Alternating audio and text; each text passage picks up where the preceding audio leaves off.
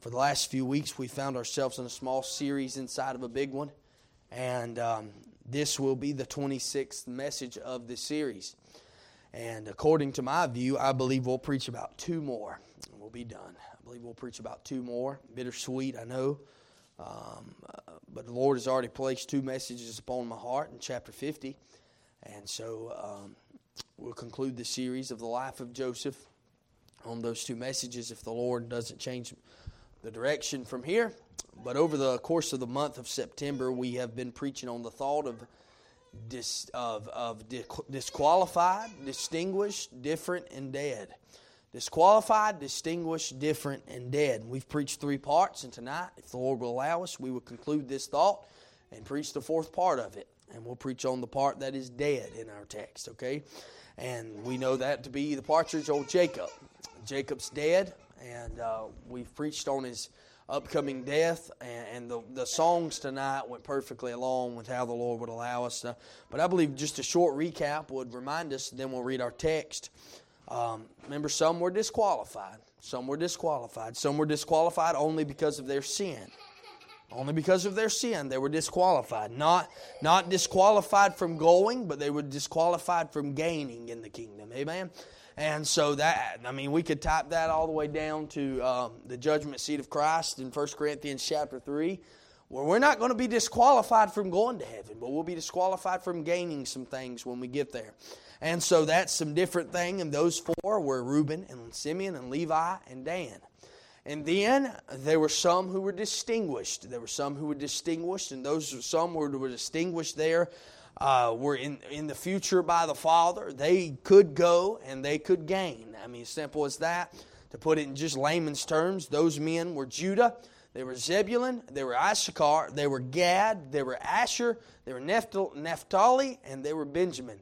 There was those that were disqualified. And then there was one that was different. And we know that, of course, to be none other than Joseph himself. He was different. And we found, of course, that's who that was. And out of all the brethren, not just out of the brethren, but out of the whole Bible, none of them, no person other than Joseph in the Bible, no person surpassed being a closer type and representation of Jesus Christ in our Bible besides Joseph. And so he's the closest type of the Savior. And John G. Butler put it that there was 101 types. He may stretch that a little bit. I've read them, but there's 101 types of Joseph and Jesus in the Bible. And there is a lot of them. I ain't going to say there's 101, but there is a lot of them. But now we come to the concluding part of our mini-series. There was one dead. It was one dead, and I want to read our text tonight as I preach on the thought, disqualified, distinguished, different, and dead. I'm going to preach that last part in part 4, and I'm going to read our text tonight, and we're going to read all the way down I like to go verse by verse in Scripture, and eventually if the Lord leads on my heart, we're going to go through a few through a few books in the Bible, and I think it's a right way. Right now we're going, person to person and stuff like that, like we just started on Sunday night there on Jesus. And I think that was a blessing, and the Lord helped us on that. But I like to read all the way down to verse number, read down to verse number 13 or 14 there in chapter number 50. You don't have to stand. We'll reverence the Word of God together. The Bible says all these are the 12 tribes of Israel. And this is the act that their father spake unto them and blessed them, everyone according to his blessing he blessed them. And he charged them and said unto them, I am to be gathered unto my people. Bury me with my fathers in the cave that is in the field of Ephron the Hittite. In the cave that is in the field of Machpelah, which is before Mamre, in the land of Canaan, which Abraham bought with the field of Ephron the Hittite for possession of a burying place. There they buried Abraham and Sarah his wife. There they buried Isaac and Rebekah his wife. And there I buried Leah. Ironic that he buried Leah there. It's just ironic to me. Verse 32, the purchase of the field and of the cave that is therein was from the children of Heth.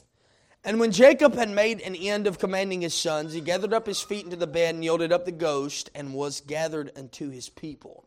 chapter 50, verse 1. And Joseph, I believe it's continual here. By the way, the separations of chapters are not inspired, by the way. I believe they're the Bible. I believe it's okay, but I believe a lot of times it's a continual. For instance, Hebrews chapter number 10 and verse 28 through chapter 11, I believe all that's continual. And I believe Isaiah chapter number 52, verse number 13 through Isaiah chapter number 53, I believe it's a continual passage. And so verse number 1 of chapter 50, and Joseph fell upon his father's face and wept upon him and kissed him. I believe that would be a better place for it to end for some reason. I don't know why, but I'm not the writer of the Bible, and I believe the King James Bible is perfect and entire. Amen? And Joseph commanded his servants, the physicians, to embalm his father, and the physicians embalmed Israel. And 40 days were fulfilled for him, for so as are fulfilled the days of those which are embalmed. And the Egyptians mourned for him 70 days, 70 days. And when the days of his mourning were past, Joseph spake unto the house of Pharaoh, saying, If now I have found grace in your eyes, speak, I pray you, in the ears of Pharaoh, saying, My father made me swear, saying, Lo, I die in my grave, which I have digged for me in the land of Canaan. There shalt thou bury me. Now therefore let me go up, I pray thee, and bury my father, and I will come again. Pharaoh said, Go up and bury thy father, according as he made thee swear. And Joseph went up to bury his father, and with him went up all the servants of Pharaoh, the elders of his house, and all the elders of the land of Egypt. And all the house of Joseph and his brethren and his father's house, only their little ones and their flocks and their herds they left in the land of Goshen. And there went up with him both chariots and horsemen, and it was a very great company. There came to the threshing floor of Atad, which is beyond Jordan, and there they mourned with a great and very sore lamentation. And he made a mourning for his father 7 days. And when the inhabitants of the land, the Canaanites, saw the mourning in the floor of Atad, and they said, This is the grievous mourning to the Egyptians, wherefore the name of it was called Abel Mizraim, which is beyond Jordan. And his sons did unto him according as he commanded them. For his sons carried him into the land of Canaan and buried him in the cave of the field of Machpelah, which Abraham bought with the field for possession of burying place of Ephron the Hittite before Mamre. And Joseph returned into Egypt, he and his brethren, and all that went up with him to bury his father, after he had buried his father. Let us pray. Lord, bless the reading of the Word tonight. We pray, God, you'd have your will and your way. We'll love you and we'll thank you for all that you do. And we ask you, God, to please, Lord, bless the service. Bless the preaching. Pray, God, that nothing would bring glory unto me, but only you alone. We love you in Jesus' name. Lord, I pray, God, you direct the hearers of this, that you would direct the ways of this and how this comes out, Lord. Let it come out and how you would see it. We love you in Jesus' name. Amen. And so we've seen the parts of those who were distinguished. We've seen the parts of those who were disqualified. And we've seen the part of the one who was different. And now we've come to the part of the one who is dead. Jacob the partridge, Jacob the third partridge, Jacob the one who has come from Abraham to Isaac unto Jacob, is now dead. Jacob is dying in verse 28, and he's dying in verse 29, 30, 31, and 32, and then he's dead in chapter 33. That proves to me it's a very fast thing, and it does take place in each person's life. Amen? And we'll find out in a few weeks that Joseph is once as well going to die. And I want you to notice 4 points here, and I'll be done tonight quickly. Point number 1, I want you to notice the descendants of Jacob's house. Verse 28, the Bible says, All these are the 12 tribes of Israel. And this is that their father spake unto them and blessed them, every one according to his blessing. He blessed them. And so his descendants received some things, as we have been looking at for the last 3 weeks. They received some blessings for the future ages. And I want you to notice a few of those. And number 1, they received blessings. I know it's simple. I know it's just what I'm going to do. The Bible says, and he blessed them. He blessed them. We've read through those, and some of the things as we have preached through this was a bit confusing. I understand that, but I'm thankful that the Lord allowed us to break them down. in small pieces and see what they were. There's much that come out of this, and I believe that. But some is still to come in the millennium, in the further reign of Christ as He comes back. But also when Israel would become the nation leading to Christ, and that's what we've learned up in this. And so they received blessings. Secondly, some received benevolence. Now the Bible says very clearly charity and benevolence. Some received benevolence. Now the Bible says everyone according to their blessing, He blessed them. Everyone according to their blessing, He blessed them. So this statement simply tells us, as we know, that all did not receive the same blessing. Would you agree on that? The 7 that were were distinguished were given benevolence in their blessing. They were given something good in their blessing, and the future was very bright for them, as it seems. And so I want you to note and think about is that we must remember that all will be judged. Amen. Every man will be judged, from lost to saved, will be judged one day. There are 2 separate times of judgment. We know it as the judgment seat of Christ and the great white throne of judgment. There is going to be a great white throne of judgment, and it's going to be very great. But the one who's sitting on it will be much greater. Amen. And so there is a great white throne of judgment. We will not be there to be judged, but I believe we will be there.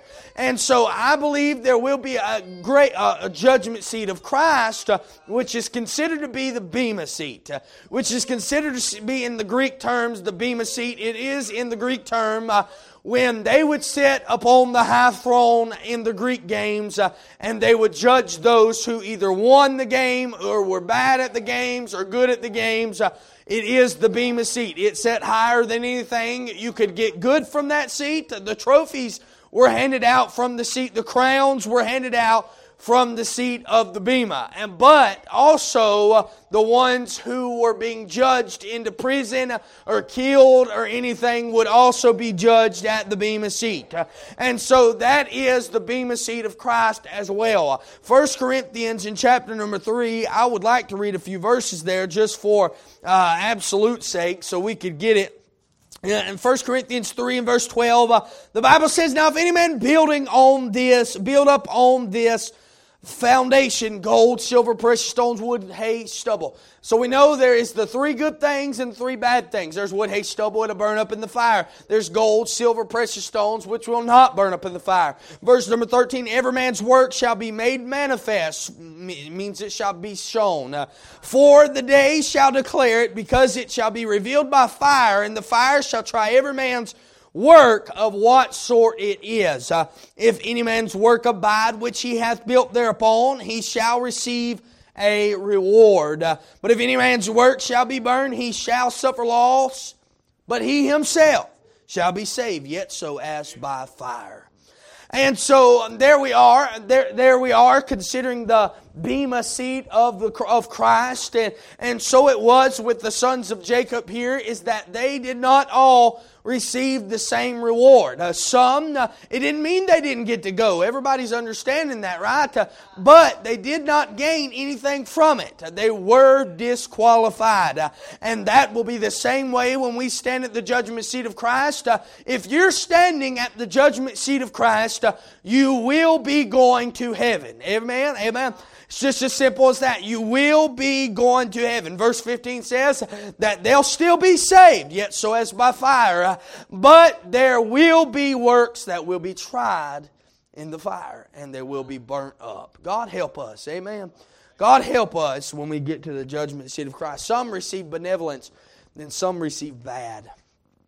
We read of those who received bad rewards, if you will, their blessings. It says very clearly in that verse, it says, "And everyone according to his blessing, he blessed them." Everyone according to his blessing, he blessed them. We've seen and read about the ones who were disqualified and then those that were distinguished. The ones that were disqualified, which were Reuben, Simeon, Levi, and Dan, didn't mean they did not get a place.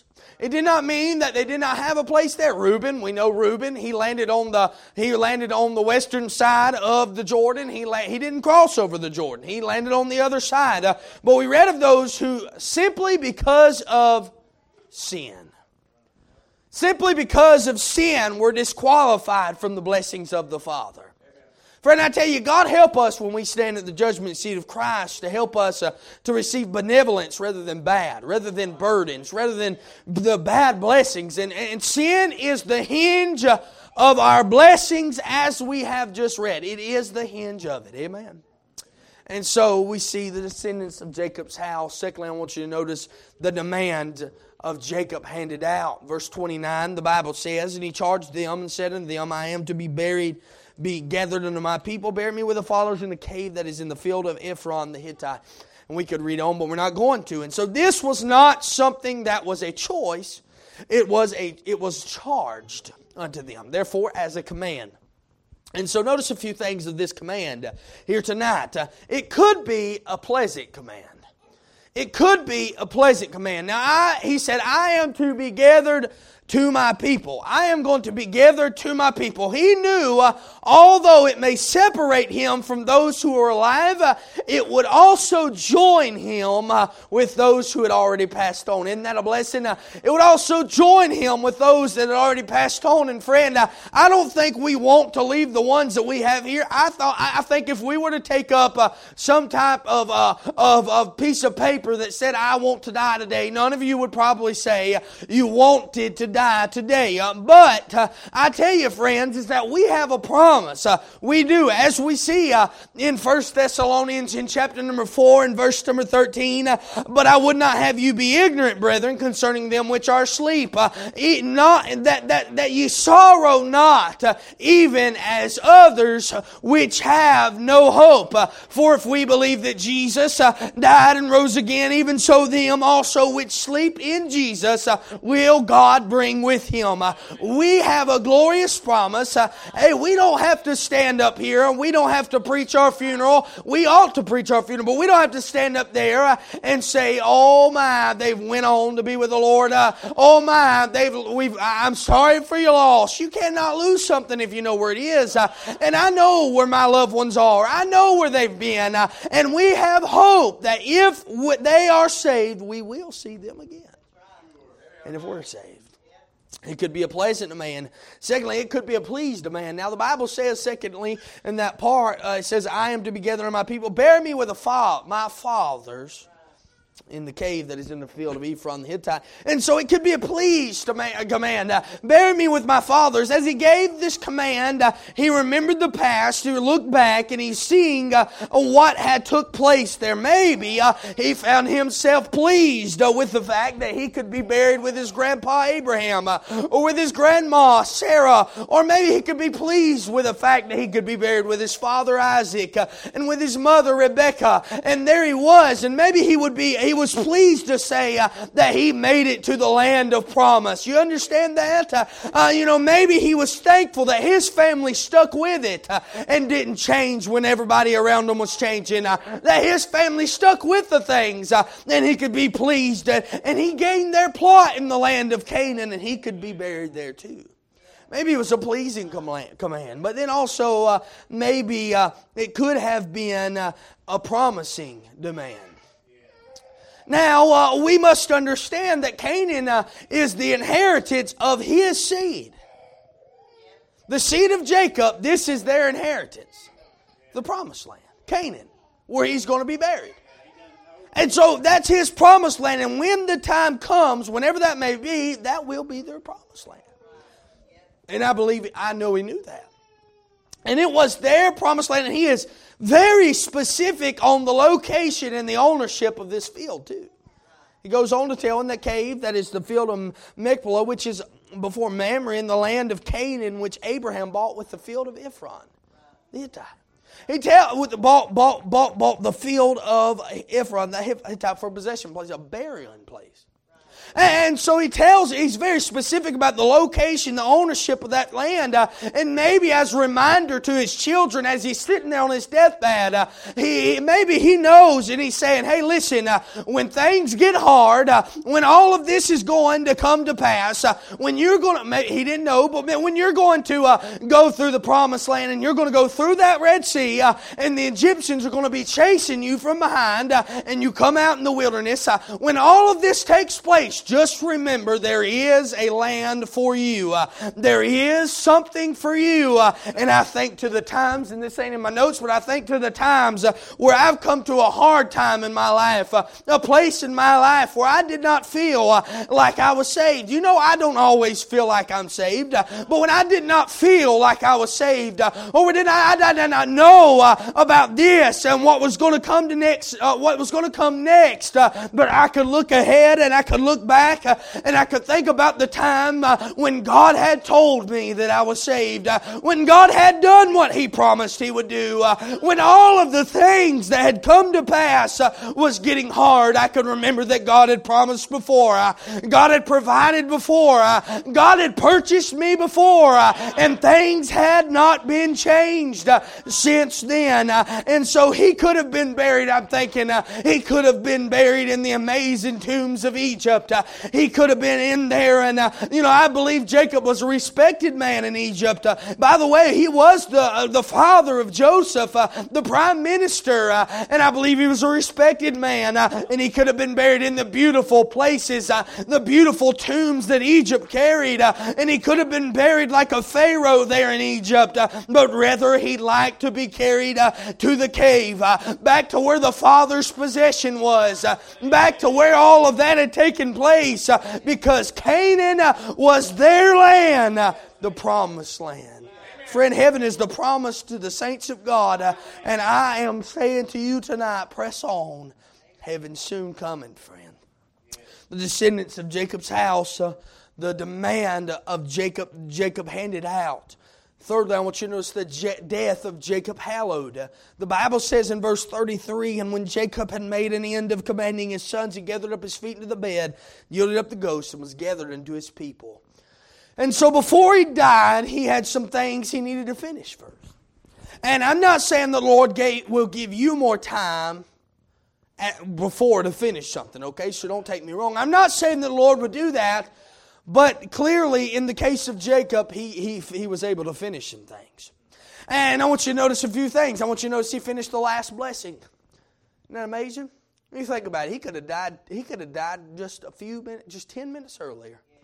And he wouldn't have been able to give Benjamin his blessing. He could have died 20 minutes earlier and he wouldn't have been able to give Asher his blessing, or Gad his blessing, or Naphtali his blessing, or Joseph his blessing. Maybe he could have died 30 minutes earlier and not been able to give Judah or Zebulun his blessing. Or maybe he would have died 2 hours earlier and not been able to give any of them his blessing. See what I'm saying there? But here he was, and the last blessing was given to Benjamin. And who were the youngest before he died? Spurgeon said it something like this. Spurgeon said, Jacob did not yield all up the ghost until he had delivered the last sentence of admonition and benediction to his 12 sons. He was immortal till his work was done. So long as God had another sentence to speak by him, death could not paralyze his tongue. And I believe that. I believe that. He was writing the Word of God out. About that. Amen. The last blessing was given before he died. Then the last breath was finished. The last breath was finished. Think about the legacy. Think about a nation. All of Israel hinged on the decisions of this man throughout the years. The leadership of this man, the impact of this man, and in his dying breath with his family all around him, the partridge Jacob went home to be with those who had passed on before him. You know, although Jacob died, the work did not end. It continued through men he raised. Is that right? How will your life be at your final breath? Will it be in peace? Will it be in torment? For Jacob, he gathered up his feet and he gave up the ghost. God help us to raise our children to continue in the things of God as well. Amen. Let me ask you a few questions. When you die, will your children even come to church? Will they even worship God anymore? Have they seen Mom and Daddy live it enough to know that it's real? Where will your children be after your last breath? A good question, sobering question. It's a good question. I'm telling you tonight, you ought to consider it. You ought to consider it. where will your children be? If your children aren't in church now, they probably won't be in church after you die either. But somebody's got to carry it out, friend. Somebody's got to carry the old-time way. There's men of God dying left and right. Who's going to fill their shoes? Right? Brother Mary Atkinson died about 2 months ago. Man of God. Brother Sammy Allen died about 2 years ago. I mean, all I'm saying is that there's so many men of God who have stood the fight, who have kept the faith, who have finished their course, and then who's going to fill their shoes? There's so much going about, friend. It was a hallowed event for their children, though. Because he knew, as he had just blessed them, that every single one of them would carry out some kind of legacy for him. It's amazing, friend. It's amazing. Lastly, I want you to notice not only the descendants of Jacob's house that a man Jacob handed out and the death of Jacob's hallowed. I want you to notice lastly verses 1 through 14. We're not going to go through them completely, but I want you to know the desires that Jacob heeded. So this was something led by Joseph, very clearly, and Joseph commanded his servants, the physicians. So it was something led by Joseph, and he was already told prior to the gathering around the bedside, right? Remember back in Genesis chapter number 47, verse 28, and verse 29, and the time drew nigh that Israel must die. And he called his son Joseph, and said unto him, If now I have found grace in thy sight, put, I pray thee, thine hand under my thigh, and deal kindly and truly with me. Bury me not, I pray thee, in Egypt. But I will lie with my fathers, and thou shalt carry me out of Egypt, and bury me in their burying place. And he said, I will do as thou hast said. And he said, Swear unto me, and he sware unto him. And Israel bowed himself upon that bed's head. And so here he was. He had already been told that the demands that Jacob handed out here had to be heeded. They had to be understood. They had to be heeded. And they had to be carried out. And so the work had to be done. Notice a few things with me and I'll be done. I want you to notice Jacob's respect in Egypt. Verse 1 through verse 3. Let me just read verse 3. And 40 days were fulfilled for him. For so are fulfilled the days of those which are embalmed, and the Egyptians mourn for him 70 days. So as it's already been noted, Jacob was a respected man. Even Egypt mourned his death. How about that? For 70 days. And by the way, this was just a lowly shepherd. Right? This was just a lowly shepherd, and we can find in Scripture, I wish I could remember where it was, but we can find in Scripture, it's in Genesis, where the Egyptians could not. I think it's in chapter 50. The Egyptians could not. They didn't like the shepherds. It was an abomination to them. Did you know that? But here they are, and at the end of this life, they're mourning the death of a shepherd.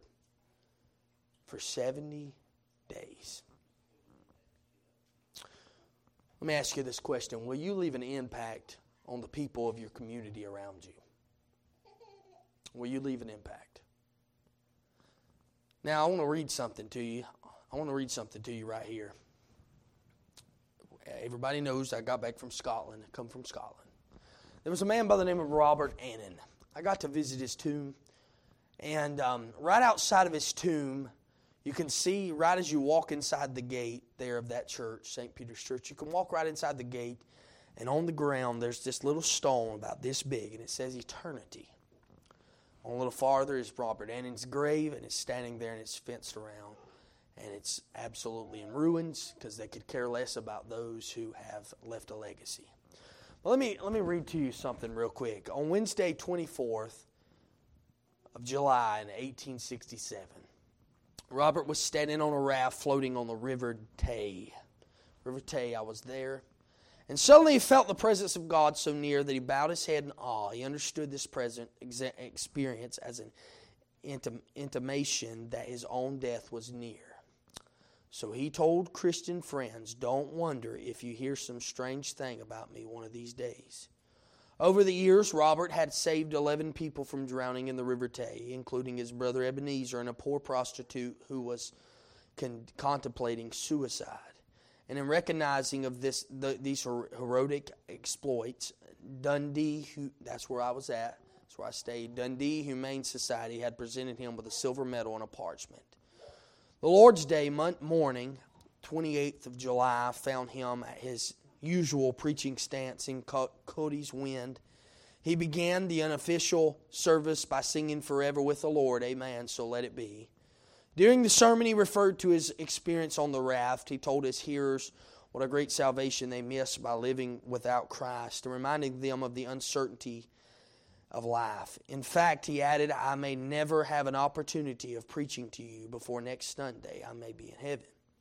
And after this, he went to the church service, then to a gypsy camp in the afternoon. Early in the evening, he preached again at Lily Bank in Cody's Wind before returning to the gypsies to sing and preach again. On Wednesday, the 31st of July, he rose early for prayer, ate breakfast, and then did something very unusual. He hung 2 boards outside of his house, reminding passerbys of 2 roads through this life. One a broad road leading to hell, the other a narrow road leading to heaven. He concluded with a solemn question: where will you spend eternity? He then took a piece of chalk and wrote it on his gate, the word death, and on the pavement, eternity. And at about midday, a boy of 11 fell into the River Tay. Hearing his cries for help, Robert dived in to save him. He reached the boy, he told him to hold on to his neck, then set out for the shore. But the current proved too strong for him, strong swimmer though he was. 2 boats pulled out to help, but as they grabbed the boy, Robert disappeared underwater. His death was seen as a public calamity. Thousands wept as if they had lost a brother. Groups stood at street corners bemoaning the event. Even strong men turned away their faces to hide their tears. Said one of them, I question if ever there was so much weeping for one man in this town. The mood was as if someone had died in each household. On Saturday, August the 3rd, 1867, Robert's body was laid to rest in the East Necropolis. The great bell of the old steeple tolled solemnly, an honor never before accorded to a laboring man. A short service was held in the Button Bin in Aaron Place off Wellington Street. I was on that street, where the 90th Psalm was read, along with the hymn Robert had already chosen for his funeral. Come sing to me of heaven when I'm about to die. Sing songs of old ecstasy to waft my soul on high. The minister then prayed, standing on the eternity stone.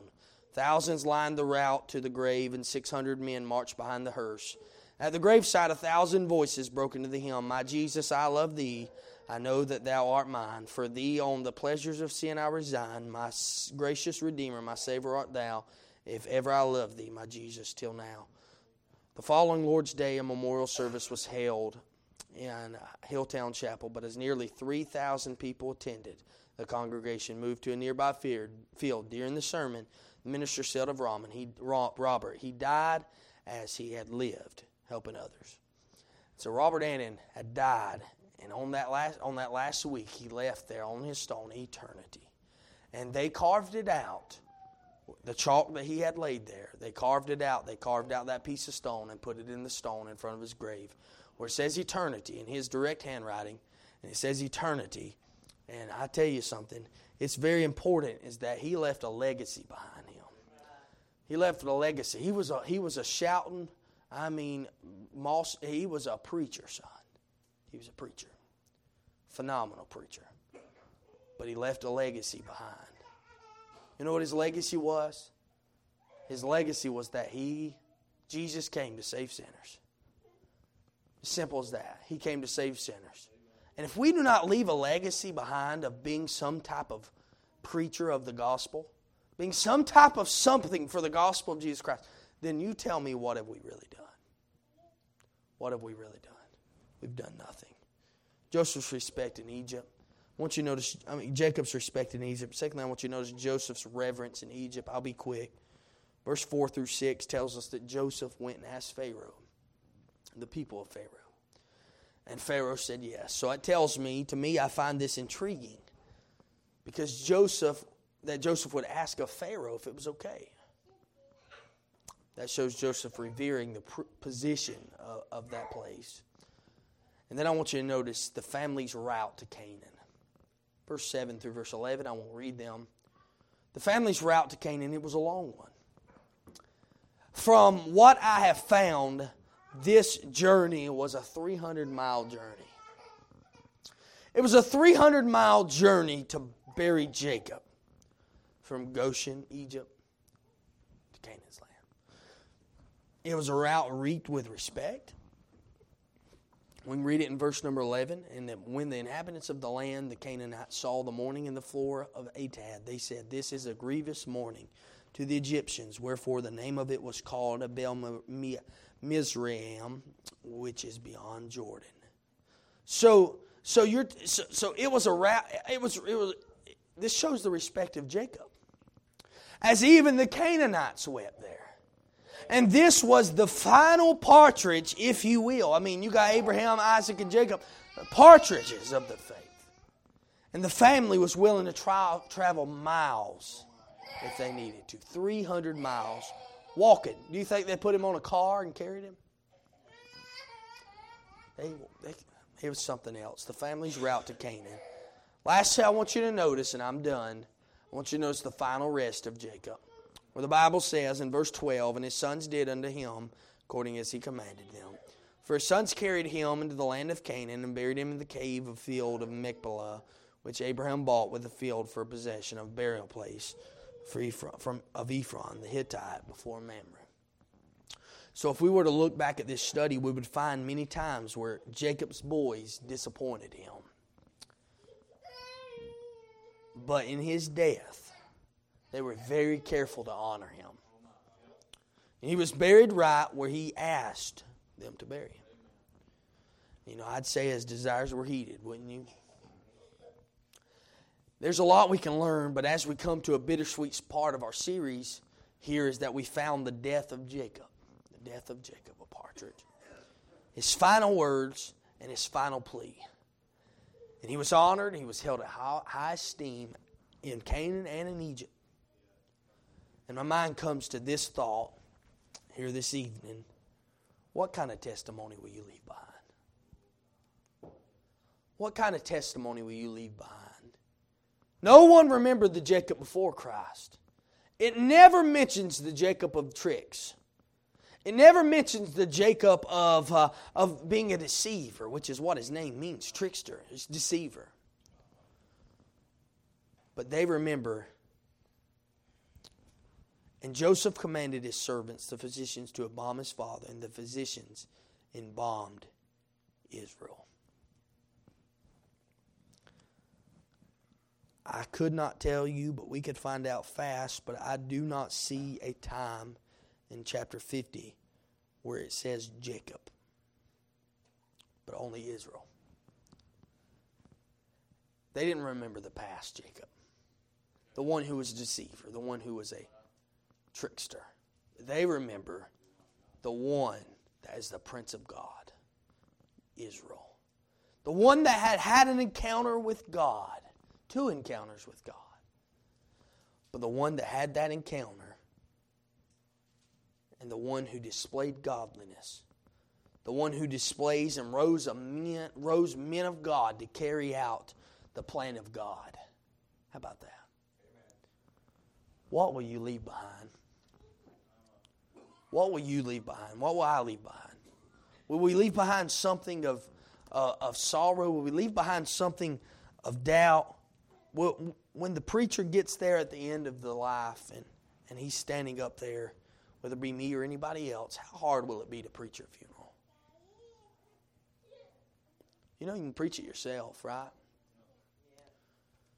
Could that preacher stand up there and say, "Man, he was faithful. He'd do anything I asked him to do"? Was he was a giver? He was selfless? Or was it the opposite? Man, I struggled with them. I couldn't do this with them. I couldn't do that with them. It was tough. I tell you one thing I hope to never do. I hope to never lie at a funeral. Amen. The Bible says very clearly, and I'm done. You can stand to your feet tonight. Hebrews chapter number 13. The Bible says, obey them. This isn't just to me, okay? But obey them that have the rule over you and submit yourselves, for they watch for your souls, as they that must give account, that they may do it with joy and not with grief, for that is unprofitable for you. That's what the Bible says. It's unprofitable for you. Not for them, for you. It's very important to leave a legacy for our children. I mean a godly legacy. You know, I want my children to be twice the Christian I am. Really. I want my kids to not have to go through half the thing I had to go through. I don't want my kids to have to, I mean, not to make half the mistakes I made. And not for it to take me as long as it did. I mean, I understand. I got saved at 15 years old, but I understand. But here's the thing is that I don't want my kids to wait that long. I want them to be able to serve God sooner. But I promise you, they can hear Daddy and Mama say it all day long. But until they see it, they'll not heed it. They'll not do it. They can hear it all day long, but they must see it. You must leave a legacy behind. You must leave something for the Lord. You must leave something for your children. It's very important. God help me. Amen. God help me too. I'm not preaching for the pulpit to the pew. God help me. Jacob left a legacy and raised his children right so that they could carry out the plan of God from generation to generation to generation to generation. You know what else took place? You look at the curses and read of the curses of those generations, and you'll find out that they were cursed from generation to generation to generation to generation. Look at Noah's clan. You'll find that they were cursed for 5 generations. Look at the clan of Esau. You'll find that they're still cursed. It's sad. You know who Esau was? Esau was the brother of Jacob. It's very, very serious. You know how long that we've had to fight against them? We're still fighting against them. You'll find it over in the Syrian armies of Esau. That's serious, guys. It's very important how we do now, so that when they grow old, and when they go up, and when they get bigger, that they're being able to grow off of what they learned from Mom and Daddy. Very important. God help us tonight. Lord, we love you. We ask you, God, to help us. Help me, Lord, to be able to be a pure example, prime example of Christianity, Lord, to my children. Lord, help me, God, at home. Help me, God, out. Pray, God, you'd help us to shine your light in a dark and lost world. We love you so much, God. Help this message go through just as it would. Lord, I pray, God, that I said exactly what you want me to say tonight. Lord, said it in a means of compassion, Lord. Help us, Lord. Lord, there was one who died. But, Lord, he left a legacy behind. And help us, God, to do the same thing for our children. We love you. We praise you. We thank you. Keep us safe. In Jesus' name, amen.